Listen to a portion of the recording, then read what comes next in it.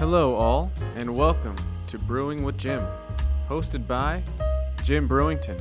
Jim is a pastor and a teacher, and has served in these roles for the past 45 years. He has worked in small churches and mega churches, primarily as a teacher serving both the hearing and the deaf population.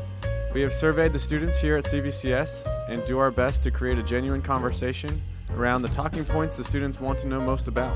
Thank you all for listening and taking time to brew on Life's Questions with Jim.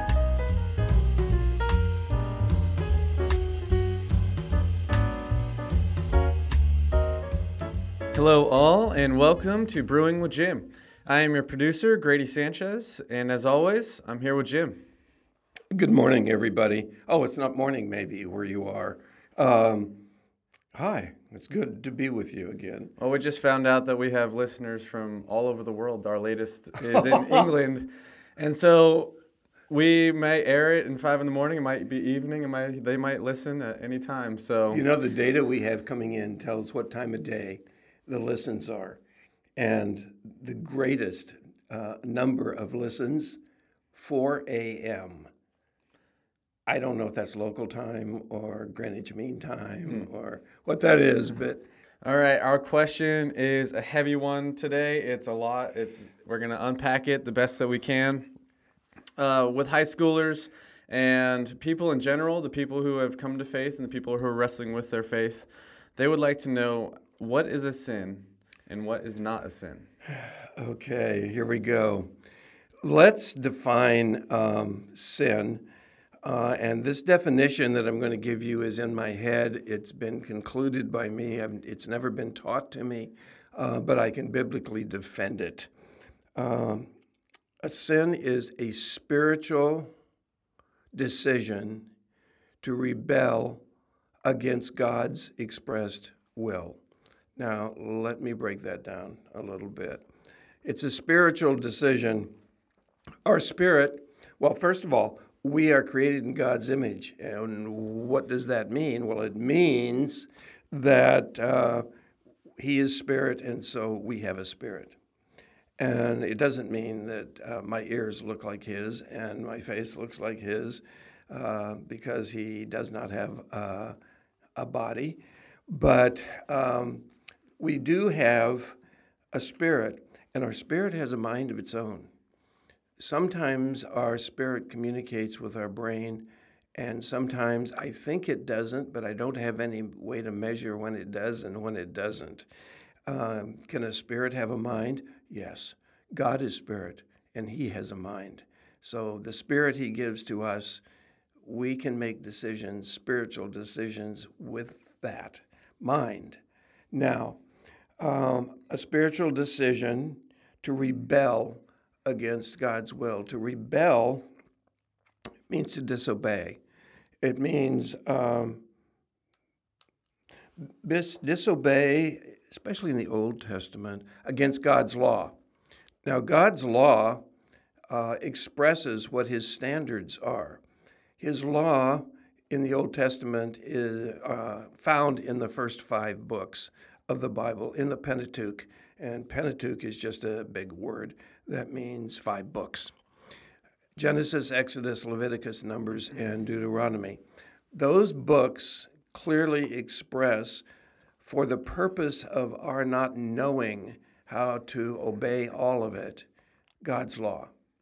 And you can find an analysis of the law and its purpose in Galatians, and more specifically, or at least with more phrases and words, in Hebrews.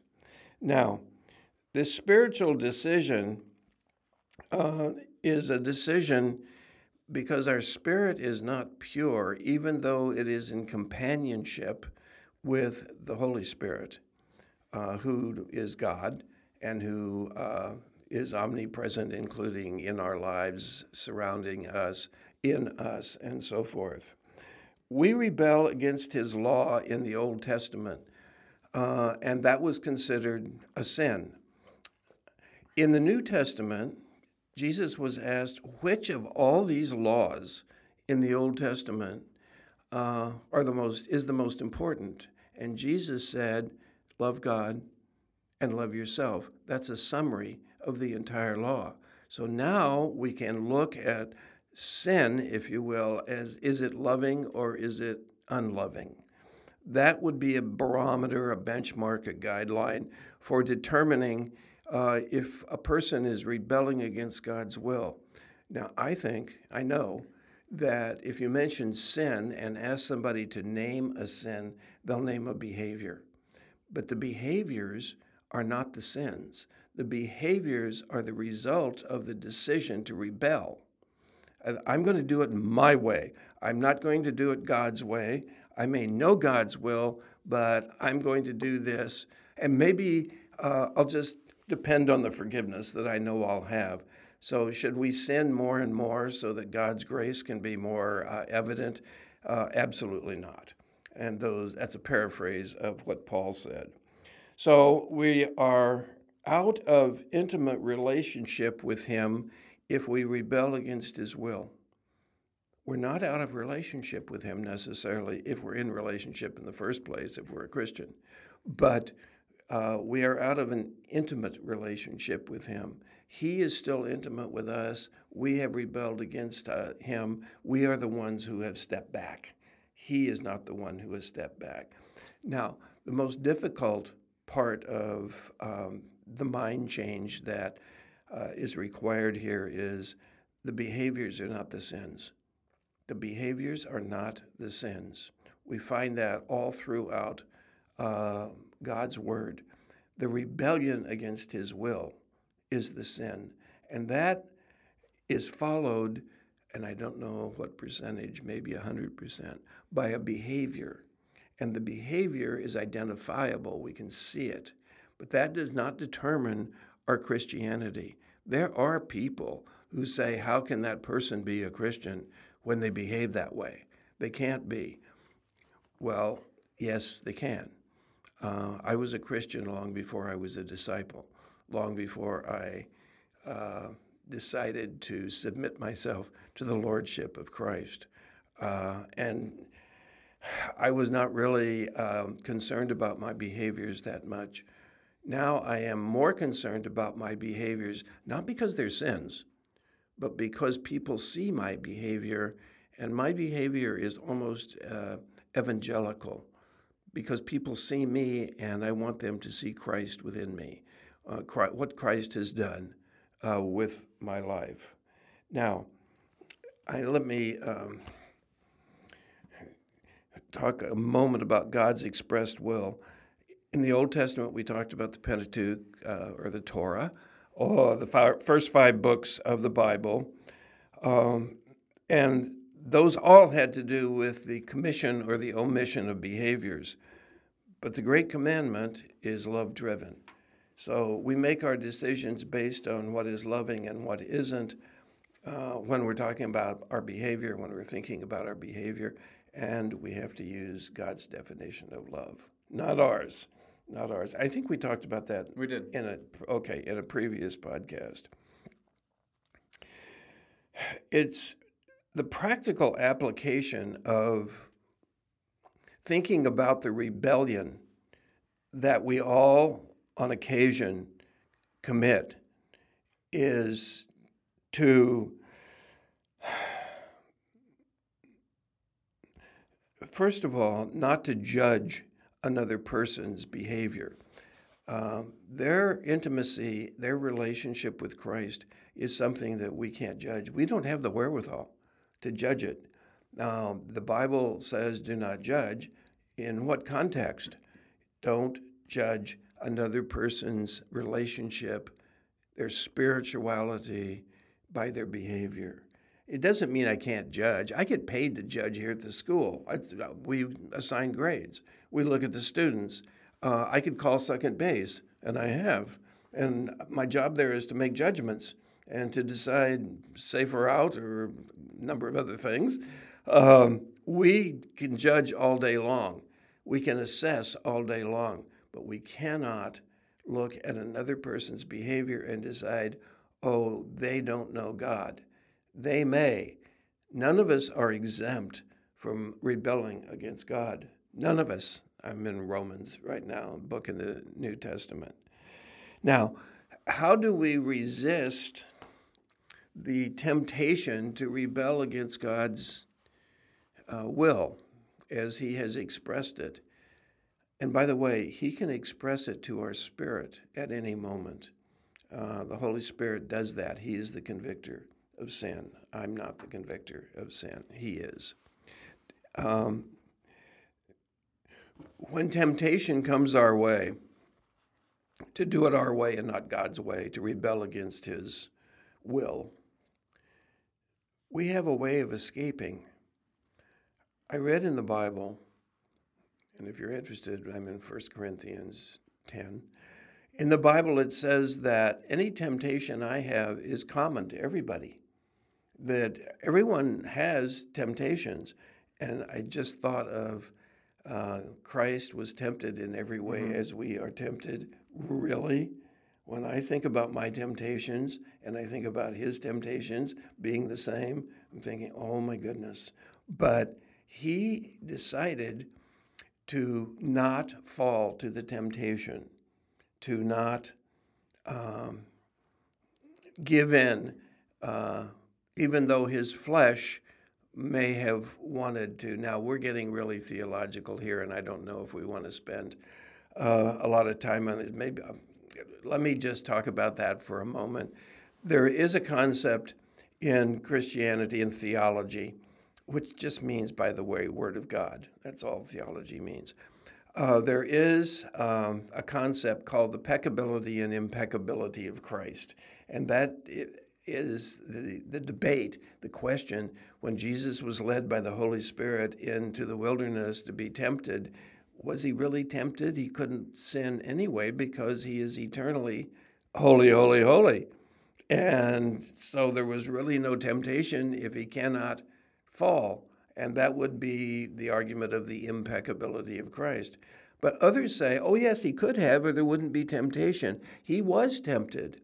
He had a body. Now, his body is different than ours. He had a body that was holy, holy, holy. Ours is not redeemed. Our body is not redeemed. Our world is not redeemed yet. And we have an enemy out there wandering to and fro to tempt us. So there may be some difference there, but the idea that he could have fallen to the temptation but did not is a demonstration to us that we have a way to escape too. Every temptation I have is common to all people, and yet God gives us a way to escape. Now, as I'm talking about that, I just thought about there is a faulty theology going around for people who have a little dust on their Bible. God will never give you anything that you cannot deal with. That's not in the Bible anywhere. If that were the case, I wouldn't need him. I need him. So that's 1 Corinthians 10:13. All right, now back to... I got a question for you. Oh, please. God made us conscious beings. We have consciousness in us, and that is part of who he is, and then also the right of free will. And all of that big argument there, we have the law on our hearts and minds, and we have this idea of right and wrong. When people are endured with these temptations, what is some advice? What are some things that you have found to be helpful in those moments of making a sinful decision or an action and maybe steering more towards God's will? Okay, good. There is advice in God's word that says, flee from evil. Flee from the temptations. Okay, here's flee. If my temptation is chocolate eclairs, and that's the big weakness in my life, and I think about chocolate eclairs, and I dream about chocolate eclairs, and I always keep an inventory on how many I have because I don't want to run low. If I decide that I'm not going to fall to that temptation anymore, I get rid of the chocolate eclairs. And then the next step is going to be, well, I think I'll just go in the bakery just to smell. I'm not going to buy anything. And you go in there, and you got the smell, and then you've got the money, and now you've got the probably fall to temptation to buy one of those and consume it. The other way to avoid, or I'm going to say avoid the temptation, I can tell you what doesn't work, my will. I am going to will myself not to have a chocolate eclair. I'm going to clench my teeth and put Post-its up, say, don't eat chocolate eclairs, and that lasts for a very short period of time. We need to depend upon the strength of Christ. King Jesus will help us do anything that is within his will. And there's where my dependence comes. I've said this in other podcasts, that you have an issue in your life that is strong and tempting, depend on him. Don't depend on yourself to fight the temptation. The temptation needs to be avoided, and there is a way of escape. Read 1 Corinthians 10:13. It's there. Read it over and over. There is a way to get out of this. So don't go in the bakery. Don't even walk down that street. Don't hang out with people who eat chocolate eclairs all day long. Stay away from all of that and depend upon the strength of King Jesus. And then when knowing God's will, or maybe in this case, an act of rebellion is a sin to God's will, how do you know what is his will and what isn't so that you can make those decisions? We have a relationship, a friendship, a fellowship, the Bible says, with the Holy Spirit. He is the convictor and the definer of what is God's will and what isn't. We have God's Word, so we can read his Word, and the Word is the Bible, and we can spend time in that so that it becomes so familiar to us that we can, in that sense, know what is his will and what isn't. I would suggest also that we listen to the wisdom of people whose wisdom is God's wisdom, and they've walked down the road with the Lord a little bit longer than we have. There I am back in my mentoring stage. And spend time with pure thoughts. Whatsoever things are lovely, whatsoever things are pure, whatsoever things are of good report, and that's almost a paraphrase. Think on these things. Don't think on the other things. We can put all thoughts under the submission of Christ Jesus. So if our thoughts are, I have a website that I go to that is loaded with chocolate eclairs, and I can look at it, and I get more and more tempted to eat the chocolate eclair. Stay away from the website. Avoid it. That's the way of escape. But we can't do it on our own strength. We have to depend upon the strength of Christ.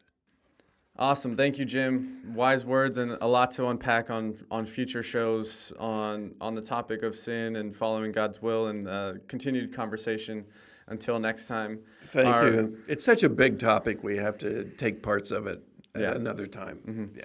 Yeah. In the light of Thanksgiving, this show is going to air this week, which is the week before Thanksgiving. We're going to be off the show or off air next week because we'll be on break. I wanted to take a moment to see and figure out what your thoughts are on your favorite Thanksgiving dishes. You are traveling away to Missouri. What do you hope is going to be on that table that your friend is preparing for you? What are some things that you like to enjoy? What are some of the dishes that you're like, I'll pass? Well, I'll be in Missouri because Debbie's family is in Missouri. And Debbie and I have been married for 50 years, was our last anniversary. And her family is so large, I still haven't met them all. And they don't even know each other. They are so big. They have family reunions at different times in different places. I've seen them walk up to each other and introduce themselves to each other. It's a huge family. And because it's Midwest, Have you ever been to the Midwest? Do you ever spend any time there, Grady? I've been into Chicago, like the north part of the Midwest. The Midwest, part of the culture of the Midwest is eat. It's food. And so while you're eating, you're thinking about dessert. And while you're having dessert, you're thinking about what the next meal is going to be. And you think about going to the grocery store and you think about cooking it. And then you think about eating it. And it's huge. I weighed more than I have ever weighed a few years ago when I went to Missouri. And they looked at me and said, "Oh, you're skinny. You need to, here, sit down, eat, eat, eat." So Thanksgiving is going to be a plethora of food. It's going to be piles and piles of really good food. Now, this may I have a little problem here with one of the things that's served for Thanksgiving. I don't like turkey. I don't like turkey. I can do sliced turkey for sandwiches, but to sit down and eat one of those birds is just not my thing. I like ham. I like all the other dishes. I like the Brussels sprouts. I like the stuffing. I like the cranberry. We have a member of our family who likes canned cranberry over fresh. You nodded. Do you? I also have a family member who prefers the canned over the fresh. Okay. I am impartial to the cranberry, so I avoid that one altogether. Oh, okay. Well, the food is going to be, you know how you feel when you get finished? Oh, I couldn't move. I couldn't. And now comes dessert. And I can't, I'm not hungry for dessert. And I've heard people in the Midwest say, well, what's hunger got to do with it? You just sit down and stuff it in, or stand up and jump up and down and pack it in and have more. But I like the fellowship. I like the camaraderie. I like being with most of the people. I don't do well in crowds usually. Yeah, you had mentioned that last time. Yeah, parties aren't necessarily your thing. No, they're not at all. But I do like to sit down and have one-on-one conversations with people. And that's going to be the best part of Thanksgiving, I think. Other than we thank God for the food, and I'm always the one that's called on to pray at the beginning because, I'm pastor, I'm always on. And my head goes to, we have a whole room full of Christians here. Am I the only one who knows how to pray in public? But so I pray, and that's just the prayer before the meal. My prayers are frequent, and they're short. And I am thankful. Most of the time, I thank God for I'm alive, I'm loved, I have friends, I have provisions. I have been afraid about provisions at some times in my life, but I have a provider. He has never missed a day yet, and I've always been provided for. So I am truly grateful, and I'm aware and conscious of my gratitude. I don't need a day to celebrate that or observe that. That just happens all the time. What about you? What kind of food do you like? I'm a big turkey guy. You're average size. Actually. Yeah, we're hosting Thanksgiving this year, and it's going to be a lot of fun. Cooking. My wife is an excellent cook. One thing from my childhood. So's mine. Yeah, we're very lucky. Uh-huh. One thing from my childhood that was always served that I never touched because I don't like Jell-O. My uncle makes this seafoam green Jell-O. Oh, don't go to the hospital. Yeah, it's a crowd favorite, but it's something that I never ventured into, and it's one of the few occurrences where my crowd favorite. My diet of I'd like to eat meat and a lot of it, and I like the stuffing. So those are my two things.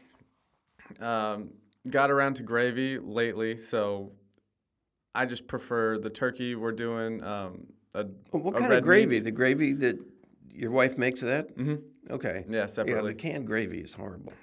We try to stay away from canned things in our house. But well, in the Midwest, gravy is considered a beverage. Yes, everything is gravy. Yes. How do you feel about turducken? You know what? The word is, what does it mean? Turducken is a turkey stuffed with duck, stuffed with chicken. So the Midwest, I'm sure it might be a staple in that area in Thanksgiving, considering that the food portions are so large. As we have stated, it's one of those... and varied. Yes, so Turducken, it was in a comedy show a few years back, and it's always kind of stuck with me to try cooking one. But I don't eat duck. Okay. Too gamey. There are not many foods I don't eat. I don't eat cilantro. I don't eat duck. And I don't eat lamb. And the taste is, besides, it seems weird that a pastor would be eating sheep. That's not right, is it? No, it's not. So, turducken, no thank you, just pass the cranberry sauce. Pass the gravy. I'll have another glass of gravy, just a lukewarm tumbler of gravy. Yes. Well, thank you, Jim, so much for your time. Thank you all for listening. We hope you enjoy the time in fellowship with your family, with your friends, with those people that you love and those people that you are rekindling relationships with this time of year, with the holidays near. Is time to regather those friendships that we have talked about so dearly on this show. This is always my pleasure. Let me just ask the listeners, if you have comments and thoughts and encouragement, please email those to us at brewingwithjim@gmail.com. Love to see them. Awesome. Thank you all for listening. Enjoy your week. And we will see you back here after Thanksgiving break, and we'll come back with some more hot topics. Thank you, Jim. Indeed. I'm thankful for you, listeners.